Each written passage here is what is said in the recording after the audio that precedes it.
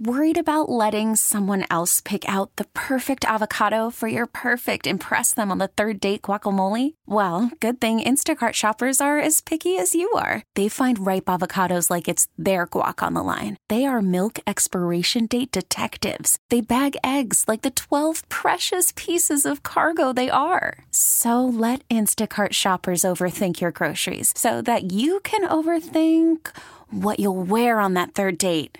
Download the Instacart app to get free delivery on your first 3 orders while supplies last. Minimum $10 per order. Additional terms apply. Dish is going to the show, and I'm just a regular guy. So today, it's the latest in the never-ending saga of the alien. Not an alien, the alien. The one back in 79 posed the question, in space, can they hear you scream? Well, you know what? They're still screaming up there. And once again, you can see and hear it in Alien Covenant, which has got nothing to do with some agreement worked out by the aliens and its hapless victims, but Covenant is just the name of the spaceship. Now, in this, the second part of the prequel trilogy, and once again, it's directed by the creator of the franchise, Ridley Scott. The guy can't let go of his story. He must love the alien monsters, at least when they bust out of a body. And in this, you get many variations of skin ripping and alien popping, and they look more realistic and they are juicier and bloodier than before. But here's the thing. The shock value is gone.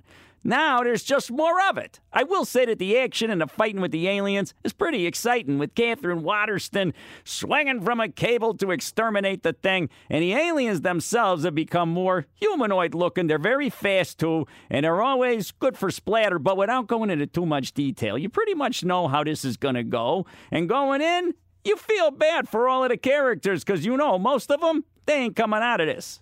It's 10 years after Prometheus in this movie, with a bunch of colonists and embryos on their way to a new life, and they get lured to a closer destination by a John Denver song. Reason enough not to go down over by there, but they do, and things happen. Michael Fassbender gets to play 2 androids this time, and the before-mentioned Katherine Waterston is the Ripley character. She cries a lot, but she gets up for the battles. Oh, she's good in the alien battles, and everybody else, well, they don't really matter because they ain't around for very long. This does end with a kind of predictable kind of setup for the next one, but remember, like I said, it's a trilogy, so it's coming back. But if you just want to get some updated and lively alien blood and guts here that is surprisingly not boring, well, Covenant gives that to you.